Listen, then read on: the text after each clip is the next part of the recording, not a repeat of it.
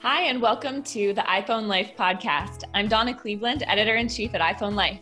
I'm David Averbach, CEO and publisher. Welcome to our 134th episode, where it's getting way up there, David.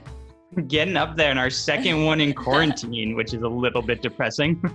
I know. As you can see, we are recording from our home offices, and today we're going to talk to you about the iPhone SE, which is Apple's newest phone that they had a virtual release of last week, I believe.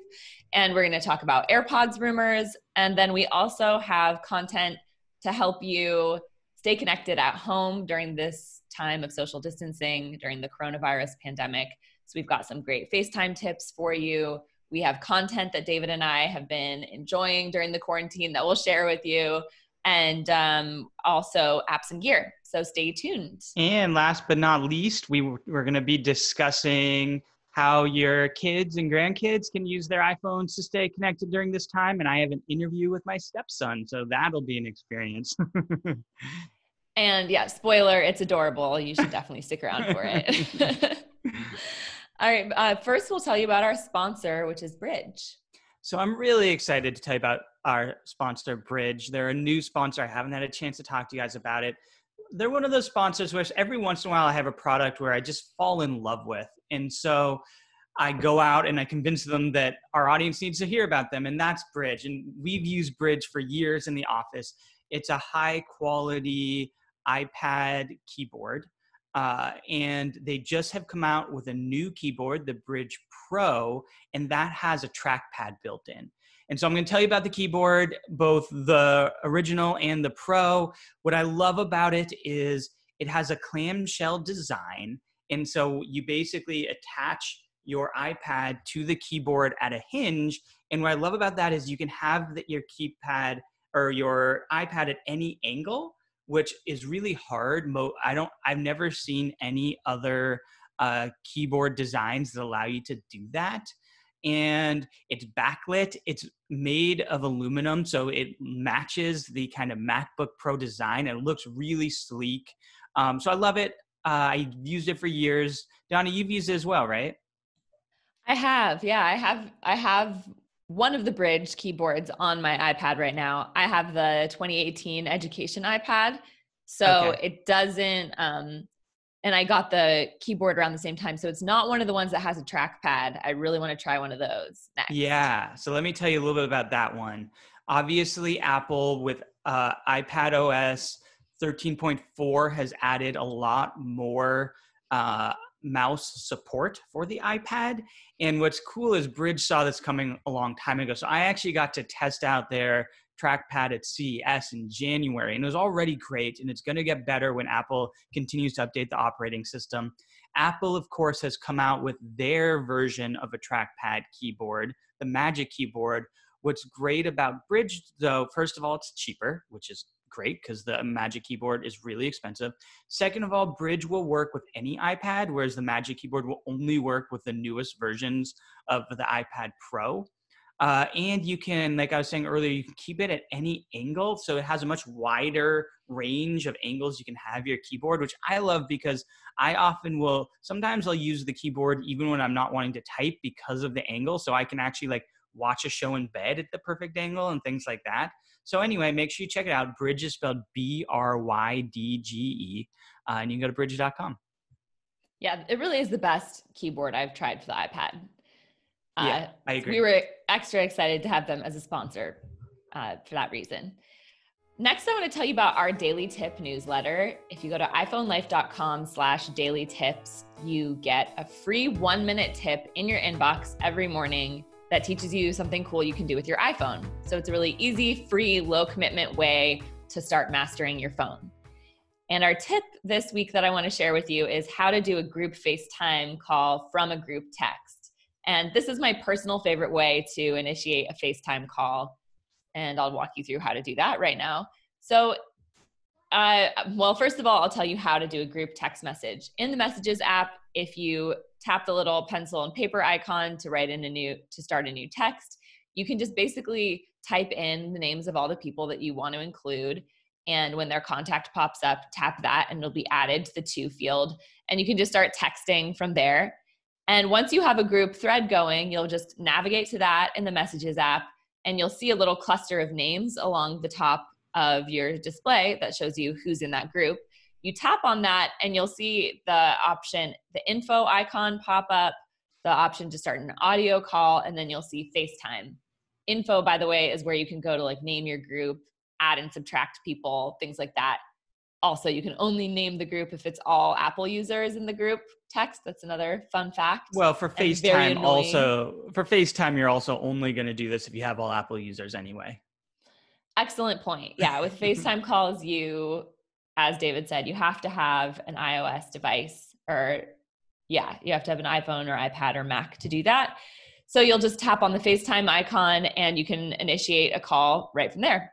And what's nice about it too is that once you've started a call and let's say you leave it, but everyone else is chatting, it'll still show that in your group text thread, and you can join back in on the FaceTime call from the Messages app there. So that's a fun way to stay in touch with people right now. David and I are actually teaching a free class right now Cullen and I, David has been helping, are teaching a free iPhone class right now where we go get more in depth on FaceTime too. And you can go to classes.iphonelife.com if you want to sign up for that and get more as well. And there's still time to watch it. We're halfway through. We're having so much fun. Like Donna said, we made it free. So we have over 5,000 students right now taking this class. Sign up now because you can watch replays of the first 2 lessons, the first 2 group discussions, and you can join us for the second half of the course. So once again, to sign up for our daily tip, that's iPhoneLife.com/daily tip. And to sign up for the classes, you go to classes.iPhoneLife.com. And the course is called Staying Connected from Home. Yes. Okay, we have a couple comments from listeners from our last episode. David and I talked about Apple's new efforts in contact tracing. So Apple's partnering up with Google and are looking at ways to use your phone to track who has the coronavirus. And it's an opt-in program that they're coming out with. So you have to, allow this to happen. And David, could you explain a little bit more about how it works? I feel like you had a more nuanced understanding than I did. I don't know how nuanced, but basically Apple for a long time has been doing this to better track Apple devices for the Find My feature, so that if you lose your device, you can find it even if that device is not connected to Wi-Fi. And how it works is it creates something called a mesh network, where every time you're near another Apple device, your device talks to that other Apple device via Bluetooth, and it's anonymous. So neither person knows this is happening. You can't access that information, but what it does is it uses that device to create a network so you know where the device is. That's for Find My. For this feature, basically every time you come in contact with somebody, and I believe, Donna, it's within 6 feet for more than 10 minutes. Is that correct?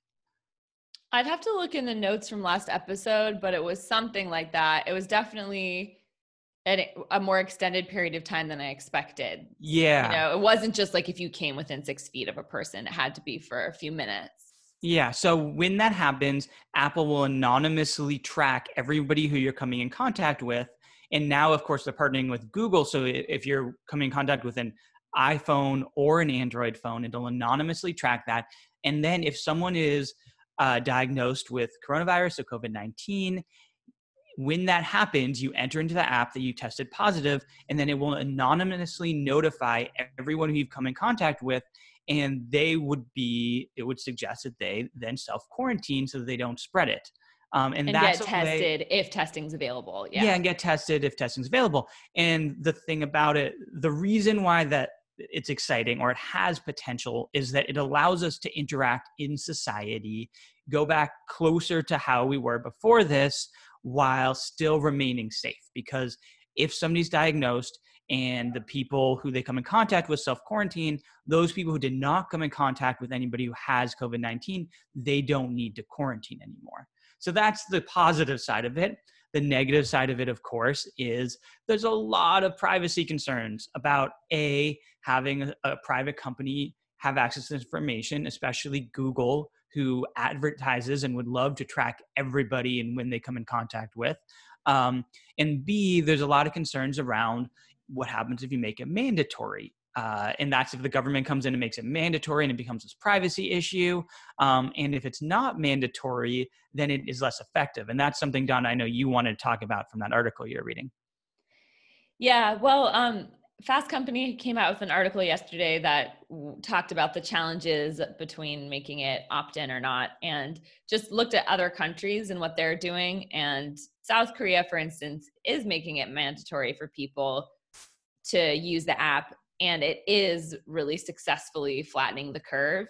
But there have been some major issues in terms of the way that South Korea is using people's information and sharing. I can't remember all the details of it, but it just, like, users really have no control over how their information is being used, Well, including things like their medical histories and activities and places they've been and things like that. Yeah. So it seems pretty disturbing. And they kind of profile the person a little bit, which is creepy. They're like a 28-year-old female who works in a bar in this area, and they give enough information where I guess the idea behind that is giving enough information. If you add a little bit of a story to it, it scares people. It allows people to latch onto it and then take it more seriously. But it's also, from our American standards, Americans have a really hard time with that violation of privacy. Yeah.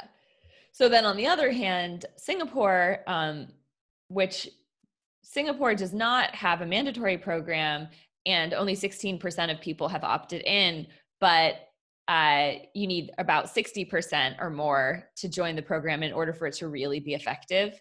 So basically, this article is making the case of why we need to figure out ways to design the user interface for contact tracing that makes people want to opt in. And, making them feel good about themselves, that they're helping humanity, reassuring them of how their information is being used and not being used, and also finding ways maybe to give incentives to people to want to use it. So it seems like it's a real challenge. I'm going to read a couple notes from our listeners from last episode, because we asked people whether they would opt in and whether they would feel comfortable with a mandatory contact tracing program. And here are the two responses that we had. No, I would not want them tracking me. Not that I have anything to hide. It's weird enough when sometimes on a Tuesday night when I get into my car, my maps tells me it's 12 miles to the place I go country dancing. That is not good, and scared me that my phone knew that every Tuesday night that is what I do. Have a blessed day, Jan. I loved that. It's so true. It is creepy when your phone knows these sort of things about you. Yeah, no, isn't it? It's definitely a good point. And I can see how even if people feel comfortable that this is a really good cause, that setting the precedent for your phone tracking private information about you without getting your consent is disturbing. Mm-hmm. So here's our second note. Oh, how quickly we are to give up our civil liberties and protections. Seriously, you trust the government to not figure out ways to use that info against you or your neighbor? Remember the HIPAA laws and how some judge said, yeah, but I want the police to have your test results so they can control you? The real answer is quarantining the sick, protecting the vulnerable, possibly through quarantine, and leave the rest of us alone. So we had some not very neutral opinions about this topic. We got a few more too, and everybody who emailed us was pretty concerned about the privacy implications, which was funny because Donna and I were a little bit less concerned, I would say. And the only thing I would say to this, because I completely agree with what everybody's saying, and I've been following kind of the story in China, which is even before coronavirus, has been using systems to kind of track people's behavior, and it's terrifying. So I completely agree, but the only point I'll make is, I guess, 2 points I want to make. The first one is we just don't have adequate testing right now. And so it's really, in a perfect world, if we could test everybody, or if we could regularly test a large percentage of the population on a weekly basis, this wouldn't be a debate we would have to have. And the second point is just, questioning what the alternatives are, and are we all willing to stay inside given that we don't have proper testing in order to prevent the privacy concerns. And there aren't any easy answers to this. We appreciate everyone weighing in, and it's a tricky one.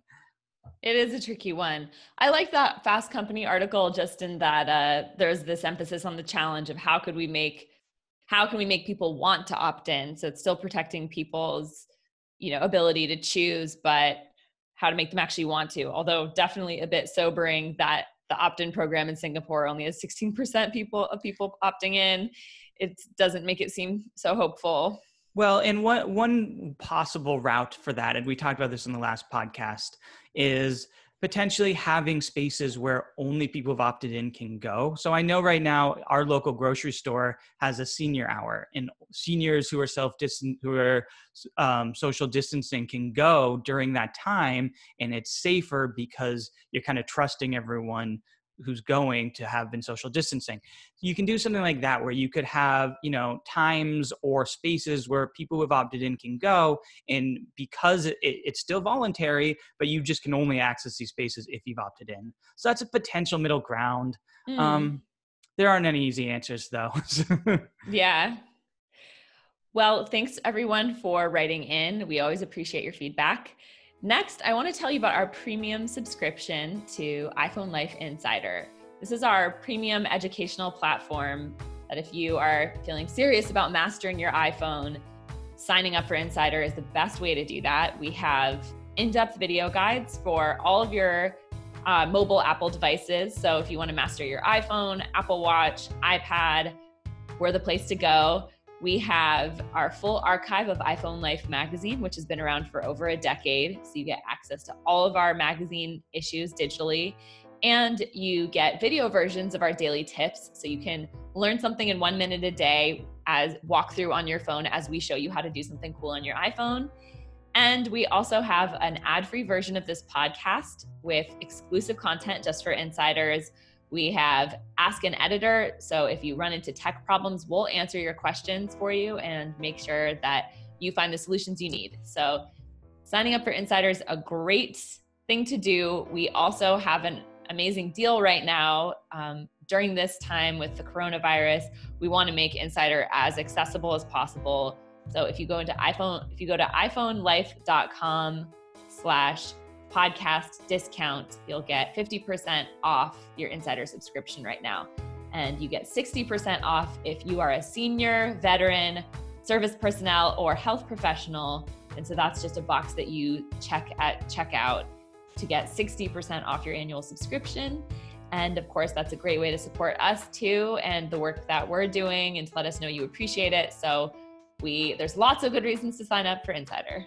Yeah, and a couple quick points. First of all, we are a small independent publisher. iPhone Life is our only title, and we rely on subscription revenue. So we really appreciate everyone's support, especially in this time where advertising is difficult. As if you're following any of the publishers, advertising right now is difficult. So we really appreciate subscriptions. It's what's allowing us to continue to serve you all and provide all this free content. Second of all, we're doing our best to continue to provide content for the times. So we have an iPhone Messages app guide that is available now, and we're coming out with a FaceTime guide, I think maybe next week or the week after. So it's coming out really soon. We're really excited about it. It'll walk you through what Donna was just saying, all the details of how to do a group FaceTime call, everything you need to, audio FaceTime calls, video FaceTime calls. So it'll be really awesome for everyone who's social distancing right now. Yes.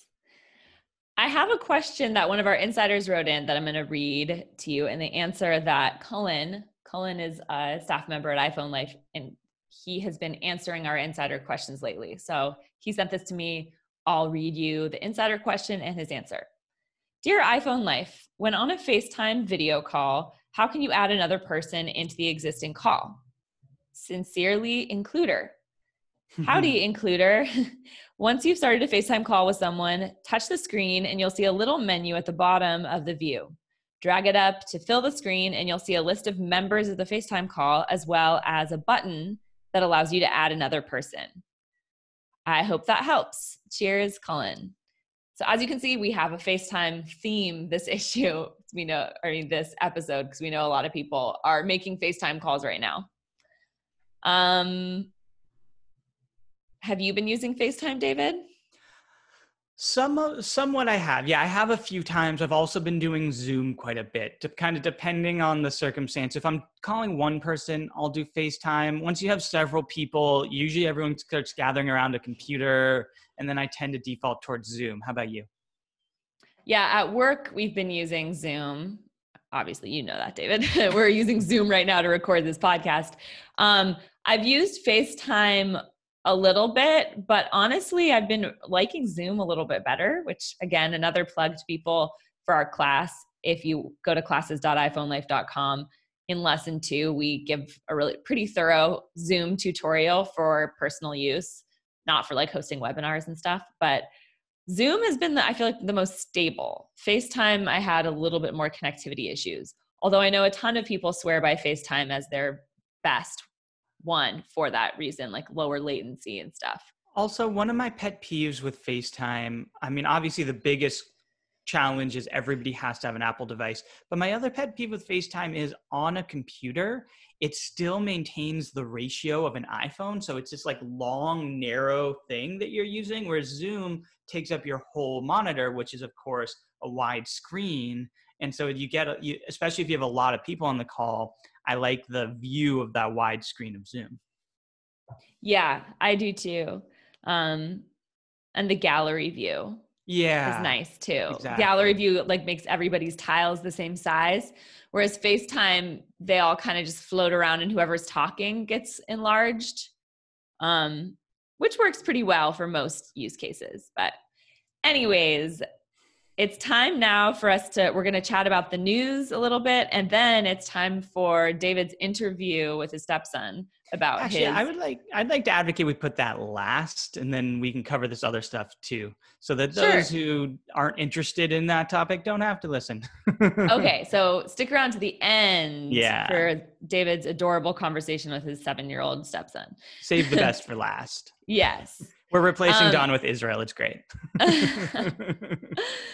All right, so Apple just this month has come out with the iPhone, the second generation iPhone SE. It was kind of an unexpected virtual release.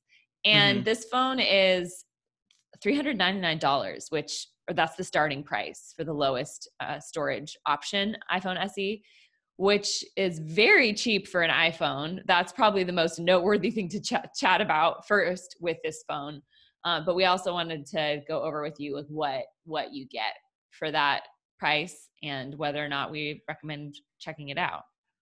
What was your first initial response to seeing the iPhone SE?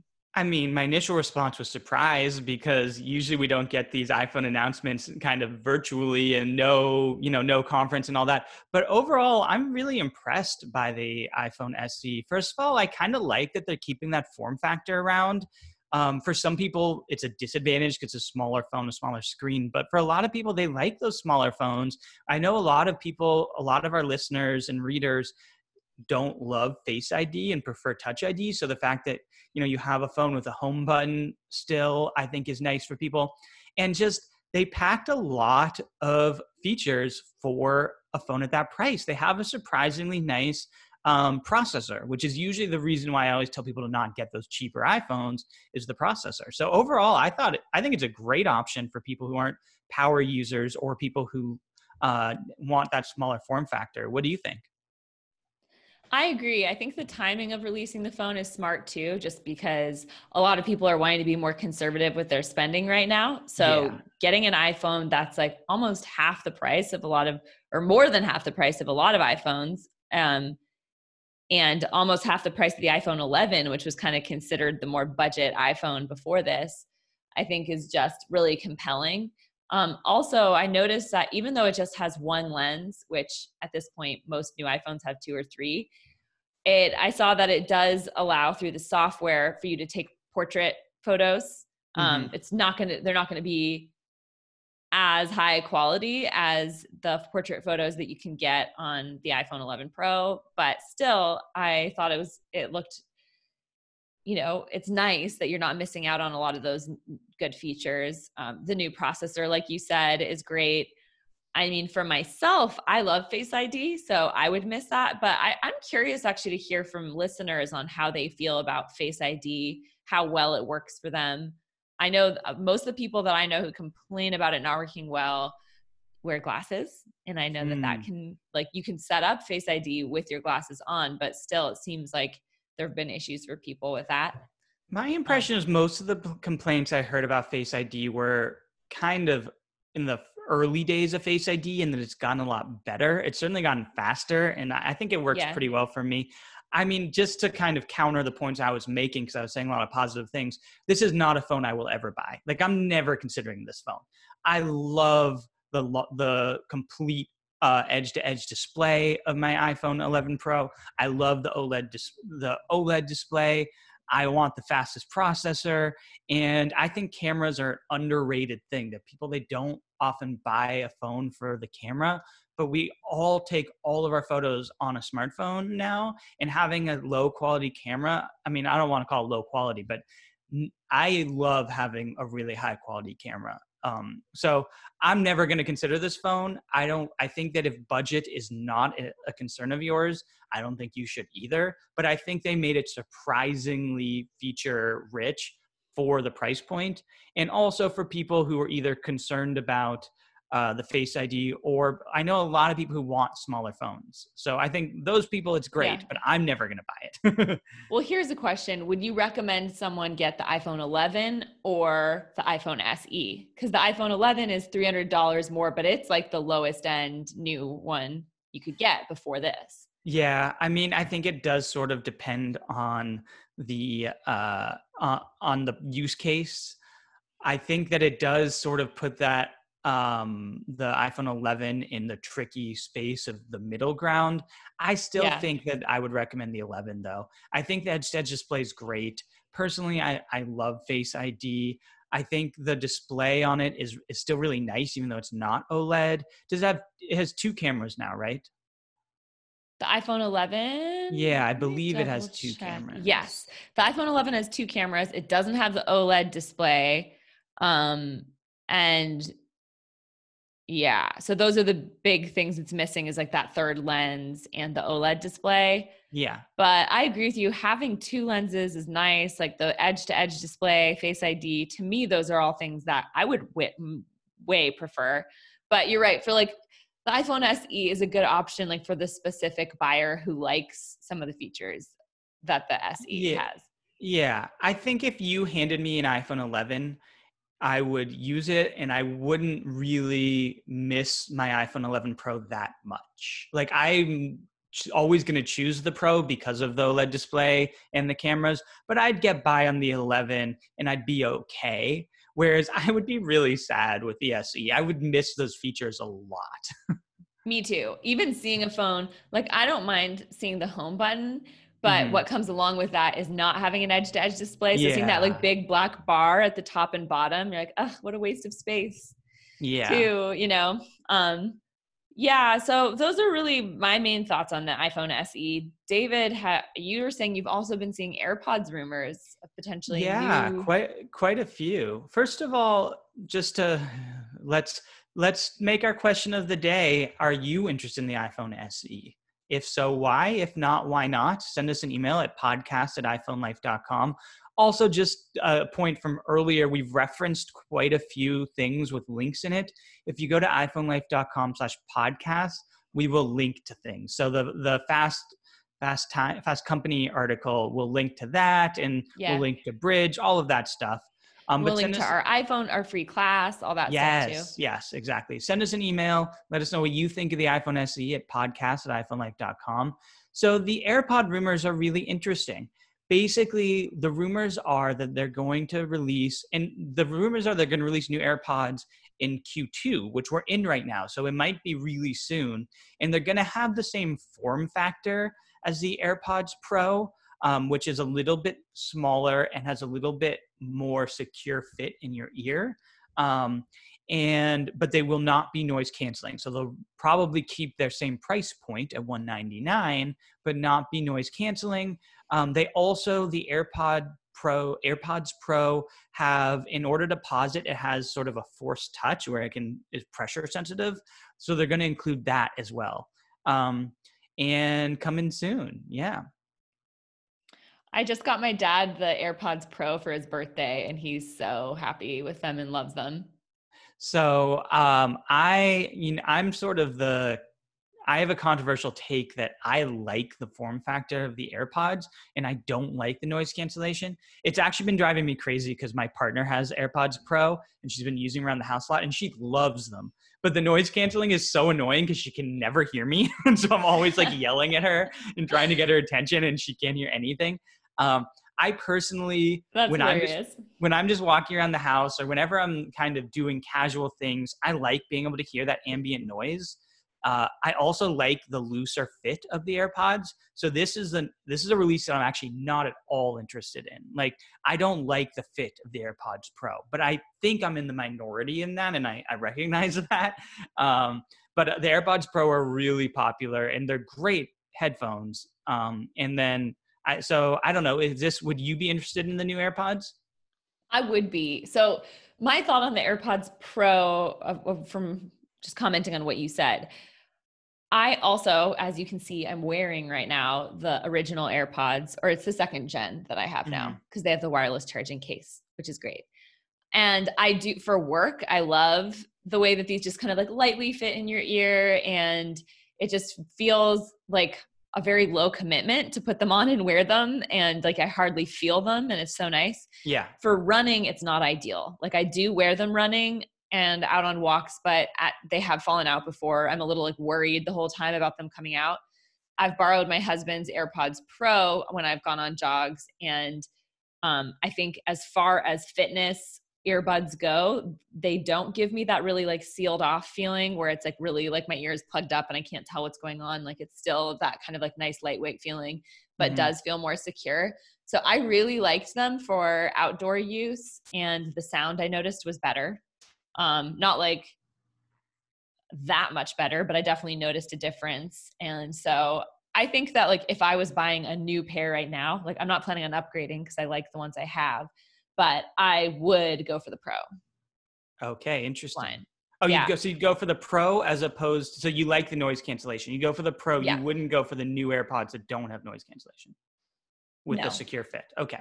I wouldn't. Yeah. Because I think having the options is really nice, and it still felt comfortable enough that I could wear them while I'm at work. Gotcha.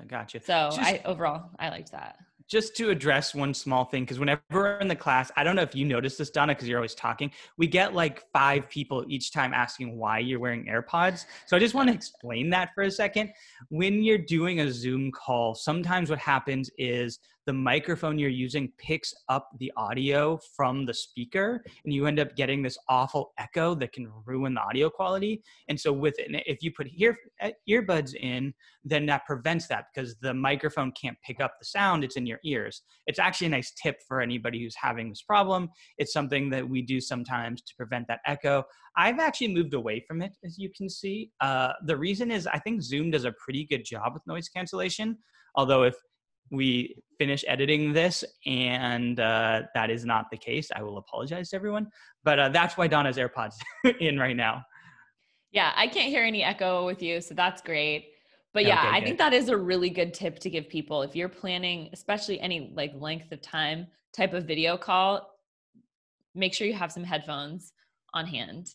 Yes. Okay, so next we want to tell you about some apps and gear, and then we're going to talk about content we're enjoying during the coronavirus. David, do you want to start us off with some apps and gear? Sure. I am writing an article for the upcoming issue of iPhone Life magazine on AirPlay 2 speakers. Being home all day, I've been really missing having music, and I wanted to have speakers, and I felt like everybody else would enjoy having, because we're all home all day, would have speakers. So I've been reviewing a lot of AirPlay 2 speakers, and I want to tell you about one of them today. I'll probably mention a few more, and certainly you all can read my article when it comes out. But first, I want to talk about AirPlay 2. because I know it's one of those kind of Apple technologies that a lot of people aren't familiar with. Donna, do you have any AirPlay 2 speakers? I don't.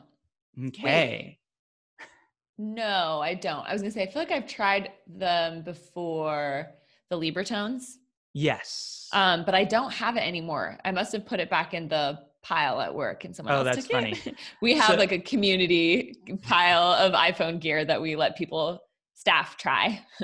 So let me explain AirPlay a little bit to you guys. First of all, as the name implies, AirPlay 2, this is the second generation of this technology. And part of the reason why a lot of people don't have it is because the first generation was kind of a flop. Actually, the first article I ever wrote for iPhone Life was about AirPlay speakers, funnily enough. This was the original AirPlay speakers back in, I think, 2012 or something like that. And the reason why it was a flop was that it just wasn't stable enough and the audio kept dropping. Part of that was Apple's fault. They didn't make it stable enough. Part of that, though, was that people just didn't tend to have very good routers back in 2012, and we've all gotten better routers since then. So how AirPlay works is basically it streams audio over your Wi-Fi through the router. And so Bluetooth, you pair with a speaker and you connect directly to the speaker. With AirPlay, you do it through the Wi-Fi. And the reason why I think that's a lot better for home speakers is because with Bluetooth, you're pairing. So you have essentially one phone for one speaker, and you can switch which device is paired with it, but you always have one phone to one speaker. And the problem with that is that you often have your speakers in a shared space.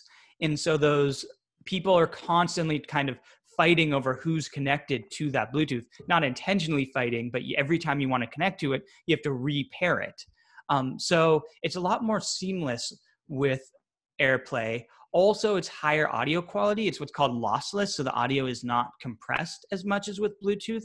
And the third thing is you don't need to be within 50 feet of your device. You can walk all around your house and it'll continue playing music as long as you're connected to Wi-Fi. So the technology is a lot nicer. The final thing that AirPlay 2 has added, in addition to being a lot more stable, you can now connect to multiple speakers at the same time, which is really fun. So if you get a bunch of speakers in your house, you can connect all of them and you can have the same music playing throughout your entire house across different speakers. So that's AirPlay.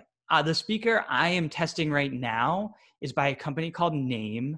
And it was funny because when I started researching the speaker, everyone was talking about what a great deal it was. And then I went and looked it up and the speaker cost $1,000. And so, Wow. yes. So the reason why it's a great deal is Name is a company that specializes in high-end audio. They make speakers that cost up to $200,000. So this is a company that really knows audio. And in general, when I'm talking about speakers or headphones, I like the company that focuses on audio more than like the sort of upstart tech companies that may have added a bunch of weird gimmicky tech features, but don't sound good. And the speaker is amazing. It sounds so good. So it's called, oh my gosh, I'm going to have to, oh here, it's called Muso QB. It's a terrible name. I don't know why they named it that. But it sounds amazing. You can turn up. It has a lot of volume, so you can fill a house with it if you want, or fill a floor of your house with it. And the quality is really great. Once you start listening to these high-end speakers, it's really hard to go back, to be honest. You can really, the bass is rich. The treble sounds great. So it just really, it fills your room in a way that a cheaper speaker does not. So if your money is not an option is not a problem for you, if you're wanting to invest in a high-end speaker that's still not going to break the bank in the same way that the really, really audiophile speakers will, that's Bluetooth or AirPlay compatible, this is a really awesome option for you. I'm really enjoying it. I know it's expensive, but I'm really loving it. Uh-oh, David's getting spoiled. Oh no, I know. And I have so many more coming. My house is going to be filled with these like really crazy speakers. Oh, really? Yeah. That's awesome. Because with AirPlay 2, Well, you can connect them all, which is going to be so crazy because I'll play through all of them at the same time. yeah, that'll be amazing. Well, I have, for if people are looking for a much less expensive thing to try for $299, which actually was like at first I was like, do I want to pay $2.99 for this? I bought this app called Auto Sleep, Track Sleep. And it's an Apple Watch app that just passively tracks your sleep quality for you. So you don't have to turn anything on before you go to bed or like really enter anything in. You just wear your watch to bed and it will give you like a report in the morning of your sleep. And it's really highly rated, and it's been fun because Tyler and I have both been wearing our watches at night and using this app. Also, another thing, because we use family sharing, we just had to pay for the app once, and then we're both able to download it, which is nice.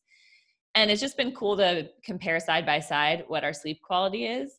And so far, the takeaway has been that I'm not as good of a sleeper as I thought, and he's not as bad of a sleeper as he thought. He's had they tell you your amount of quality sleep and then your amount of deep sleep. And I've been getting like a decent number of hours of quality sleep, but very few hours of deep sleep, which is super important. Like Tyler's gets more deep sleep than I do. Oh, interesting. But it is really just interesting. I mean, first of all, these apps aren't perfect, so you have to keep that in mind. But it is interesting to compare what your subjective experience is with the data. A lot of times it matches up, but not always. Like sometimes I thought I got a good night's sleep, and it turns out I was like tossing and turning and sleeping very lightly the whole time.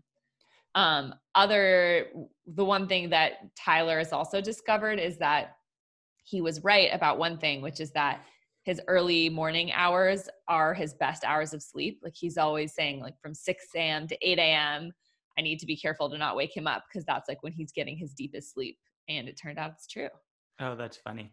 Yeah, I'm, it's funny. My partner and I are the exact same, where I always seem to be getting higher quality sleep, but if you actually monitor it, I toss and turn all night, whereas she takes a while to fall asleep and is sometimes up during the night, but she gets really deep sleep and often outperforms me in the how deeply you sleep category. Yeah, it is kind of fun to like compare with a partner. Do you mind wearing your watch all night? That's why I haven't tested these watch apps. So I'm only doing it as an experiment. Like we basically wanted to get a feel over time of like what our sleep quality was and comparing them. I'm not planning on wearing my watch long term. Tyler's really into it and seems to like, he also has the newest Apple Watch and the battery's better. So he said even wearing it all night, he's been able to then wear it all the following day and like seems to be finding times to charge it. For me, it's a little tricky to then wear it during the day. It usually dies halfway through the day. I have the Apple Watch Series 4. So no, I'm not gonna just wear it forever. I think it's something that like here and there, as I'm having sleep issues, I can wear it and try to get like a better handle on the situation. And for $2.99, it's not a big investment. Gotcha. But yeah, Auto Sleep, it is a highly rated one. I would recommend it. Cool. Okay, content. We have a jam-packed episode, huh? We do. Yeah. So it's almost like we never talked to anyone. I know. This is our last section before we cut over to David's interview with Israel. So what kind of content have you been enjoying? Okay, I mean, I have a lot, so I'm not going to cover all of it, but I have a really dorky recommendation for you. Are you ready for this? Definitely. So I've always loved the show The West Wing. I watched it when it originally came out. I really love Aaron Sorkin's writing. He's just an amazing writer. So I have discovered that there is a podcast out there called The West Wing Weekly, and that podcast goes every episode by episode, and they cover it, and they bring on all the stars of the show and the actors and the writers. And actually, one of the hosts was on the show. His name's Josh Molina. And so I've been going and rewatching each episode and then listening to the corresponding podcast. That's amazing. It's really dorky. That's nerdy in a really cute way. But can I tell you what? It's like the perfect escapism because it's just so not connected to anything scary going on in the world right now. And I was listening to so many podcasts that were like all about policy with coronavirus and like the pandemic. As you can tell, as I go on these long rants about contact tracing, I like obsessively follow this stuff, and it's been a really nice distraction, and I've been enjoying it.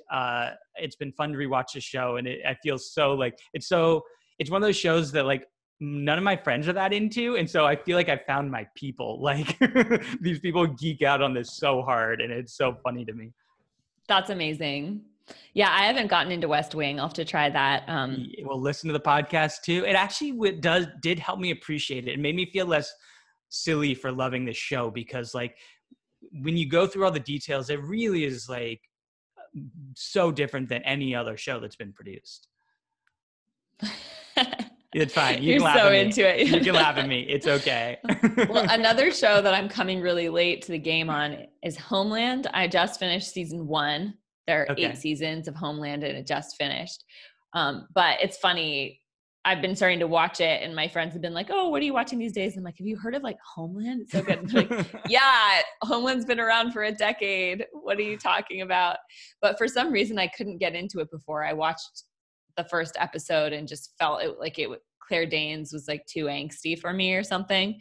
But for some reason, watching it this time around and I don't know, maybe I just gave it a couple more episodes or something, and all of the characters are so good. And yes, it is high drama, but in a way that didn't stress me out to watch. And the acting's really good, like complex characters, mystery and suspense, all of that. So I'm pretty excited about it.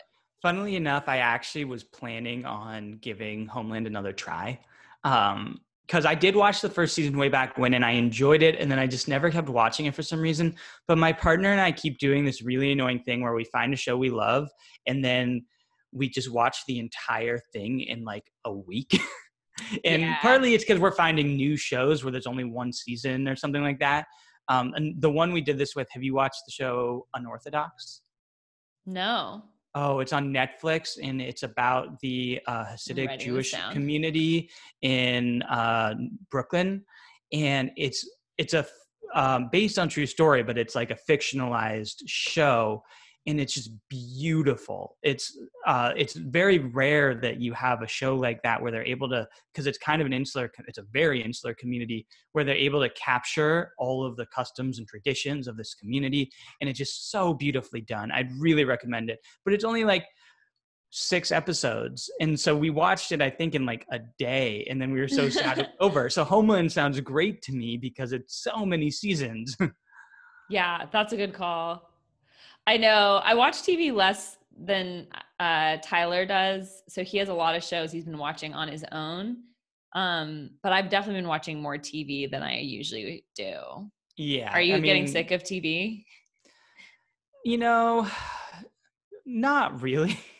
A little bit. I'm getting sick of trying to find new things to watch, and I'm getting sick of staying home so much, but I don't think I'm watching like an excessive amount of TV just because I'm so busy during the work week that I haven't been watching that much. The last one I will say that I've been watching is The Last Dance. I bet Tyler's been watching it, right? I don't think so. Really? He's been watching Narcos and Westworld. Oh, Narcos is one of my favorite shows of all time. I love Narcos. The Last Dance is a documentary series about the final championship of the Bulls. So it's Michael Jordan's last season with the Bulls. Yeah, he is watching that. Of course, I didn't know what it was called. He was he was just like saying it was a show about Michael Jordan, and he's been so excited every Sunday night. Like, I am so excited. This is like me reliving my childhood. Yeah. I'm obsessed with this show. I paid for cable just so I could watch it. Wow.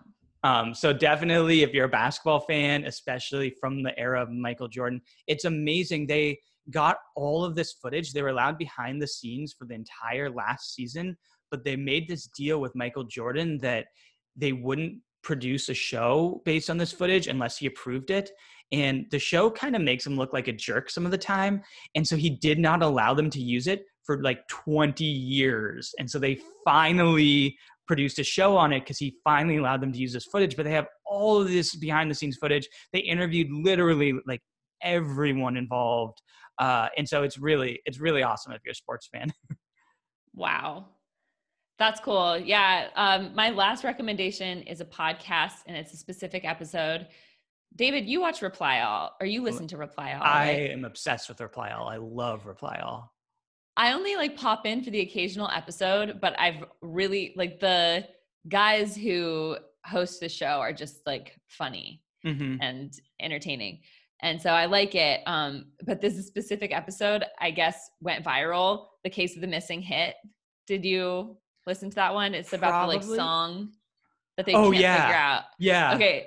So it's just like, I just found myself cracking up like the whole time because they help this guy. This guy has a song stuck in his head from childhood. He remembers like the whole thing, but nowhere on the internet can he find this song, like any trace of this song actually existing. So they help him find it. They have to like actually recreate the song. So he like sings it and like he remembered all of the instrumentals and everything, and they have like a real band recreate it. It's just, and they, well, I won't spoil what happens, but too late. Watch it. It's amazing. It is really good. And I will say, one of the things that happens in it is everybody involved in making this episode ends up getting the song stuck in their head, but they can't listen to it because nobody can find it. And I listened to the episode, and I listened to it over the course of a few days. And so I had the exact same thing happen to me where I had this song stuck in my head that I'd never heard before. Well, they're talking about how it was like this weird, like this guy became obsessed with, it was like an earworm, Yeah. and how he's like passing it to person, and like everyone is obsessed with this song and like losing sleep over this song. That's also like a pretty terrible song too, which makes it even more funny. So anyways, if you feel like having a chuckle, check out Reply All. And I will say, in addition to being like entertaining, it's about tech, so it's all tech stuff. So I'm assuming our audience will really enjoy it. They also have really high quality journalism. Every once in a while, they'll really dive deep on the topic that like they're way ahead of the kind of most news cycles on it, and they have shockingly good journalism as well. I should listen more often. I was impressed with all like the amount of effort they put into finding this song in terms of like journalistically like, tracking things down. So that was cool. Yeah. Okay, now without further ado, we are going to cut over to David's interview with his stepson, Israel, who is 7 years old, right? Yes. And before we launch into it, I just want to say we had a little bit of trouble with the audio and video for this episode or for this interview.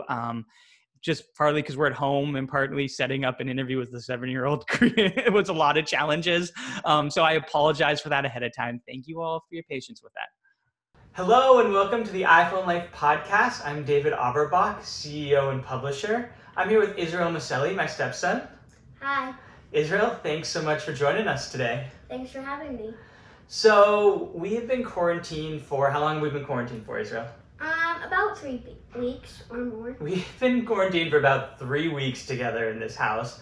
So for the podcast, we're working with what we got. So today we're going to talk about how kids use their iPhone and how Hannah, my partner, and myself are working with Israel to help make his iPhone a productive tool for him, using for education, managing the games and screen time and all of that. So my first question for you, Israel, is what iPhone do you have? I have an iPhone 7 Plus. Okay, and how long have you had it for? A year or so. So you've had it for about a year or so. What is your favorite part about owning an iPhone? That you can contact people whenever you want, or call, text. So Israel, of course, goes back and forth between his dad's house and our house. He also has a lot of family in town. So one of the reasons we got him a phone, how old are you? Have we asked that yet?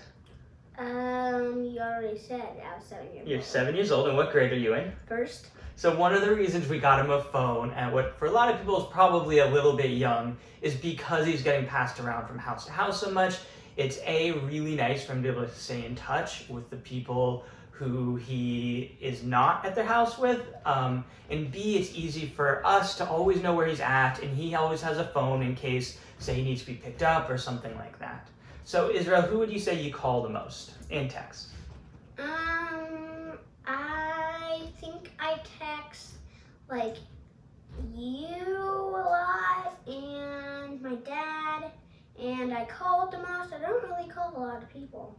They're all busy. So yeah, you text us, you text your dad. What about your grandparents? Do you call and text them? Not really. You do sometimes, Grandma Lucy. Okay, so in addition to your favorite part of owning an iPhone, what's your least favorite part about owning an iPhone? This iPhone, I don't like that you guys can track where I am. That's fair. Like if you don't want me to be someplace.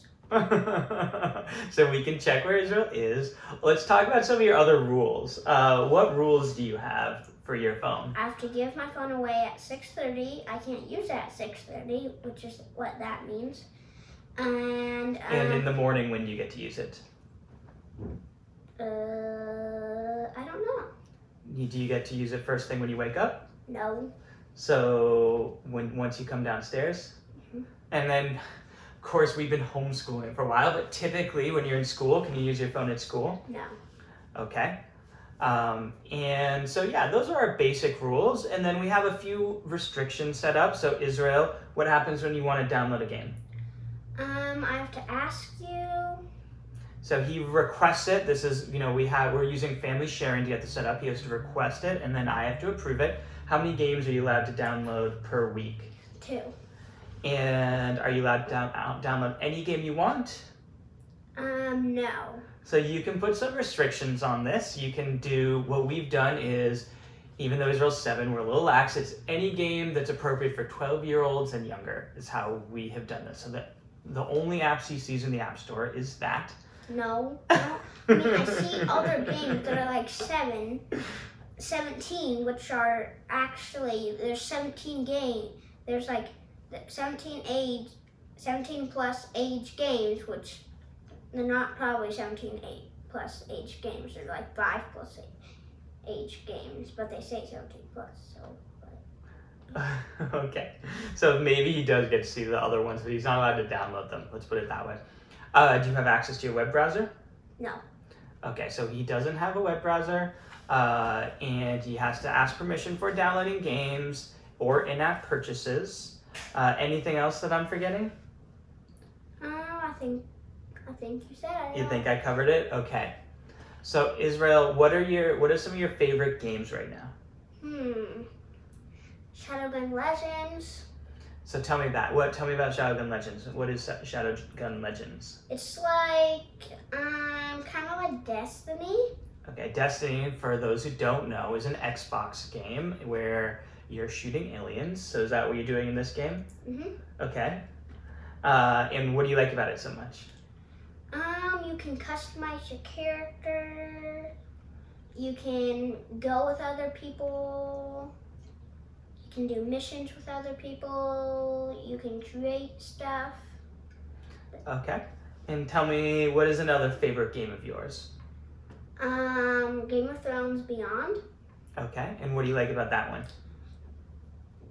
Same thing, but a little different. It's like another fighting game like that. Mm-hmm. And there's really cool characters. It's a really cool game. And it's good graphics. I forgot one really important rule. Israel's only allowed, how long are you allowed to play games on your iPhone each day? 30 minutes? Yes. But not right now. So we've laxed that a little bit because we are all just trying to get by this quarantine time. So let's talk about that, Israel. Now that you're not in school, are you doing any homeschooling with us? Yes. Okay. And what apps are we using for homeschooling? Khan Academy, Mr. Bionics, which is a show on YouTube if anybody wants to look at it. Okay. And Teacher Monster Tree. Okay, so let's go one by one. Khan Academy we're using for math, right? And how does it work? I mean, like, there's 2-digit math. If you don't know 2-digit math, you can learn about that. Or if you're like in kindergarten and you just started, you can go to kindergarten. Is there pre-K? Yeah, there is some pre-K. There's pre-K, and first grade, kindergarten. It actually goes all the way through college. You can learn computer programming with it. So how it works is each lesson, you watch a YouTube video where they explain it to you, and then what? You get to do it. You do a quiz, yeah. Which is there's not many quiz in like one grade. So yeah, each lesson you have a quiz, and there's 7 questions, and if you pass the 7 questions, or if you get 5 of the 7 right, you can move on to the next lesson. I mean, if you there's 5 questions on some of them, which 5 questions is 7 minutes, and 7 questions is 11 minutes, so it's timed. Okay, so we have Khan Academy. Tell me about this YouTube show. Mr. Bionics, it teaches you fun facts and So are you learning you, about muscles, food? So science. And we've been using Homeschool Pop, haven't we? To learn, what did you learn on Homeschool Pop? About California, you can learn about the states, you can learn about animals or how they live, I think, yeah. So yeah, it has social studies, so we've been going back and forth between those. We have Khan Academy, and then let's talk about some of the apps. Have you been learning a language? Yes. So what language have you been learning? Spanish on Duolingo. And how are you liking Duolingo? Good. And Duolingo is an app on your iPhone. And tell me some words you know in Spanish. Hombre. And what's that mean? Man. Okay, and give me one more. Manzanas. Manzanas, and what's that mean? Apples. So we've been going through that, and it's been going really well. The other app that we've been really enjoying it's Teach Your Monster to Read. So tell me, how does that work? It's you're just a monster. At first you can create your monster, then your ship goes down onto a planet, which you get to explore islands. 8 islands. You have to explore 8 islands. You have to gather their letters, and then after your ship's all fixed, and you go to other planets. Planet, and sometimes you can go to buy some stuff for your monster. Yeah. And so when you're going to planet, how do you what are you learning? Are you learning how to read? Letter sounds. Yeah. You learn letter sounds, which, yeah, I'm learning letter sounds, which I mostly know all the letter sounds, but they're teaching it. And what are you learning in Khan Academy? I'm learning really hard math, minus some things. So 2-digit subtraction and 2-digit addition. We're working on 2-digit subtraction right now, and we're getting through it. Thanks, and we'll see you in a couple weeks for our next episode. And insiders, stick around because we have bonus content for insiders. We do. Bye. Thanks, everyone.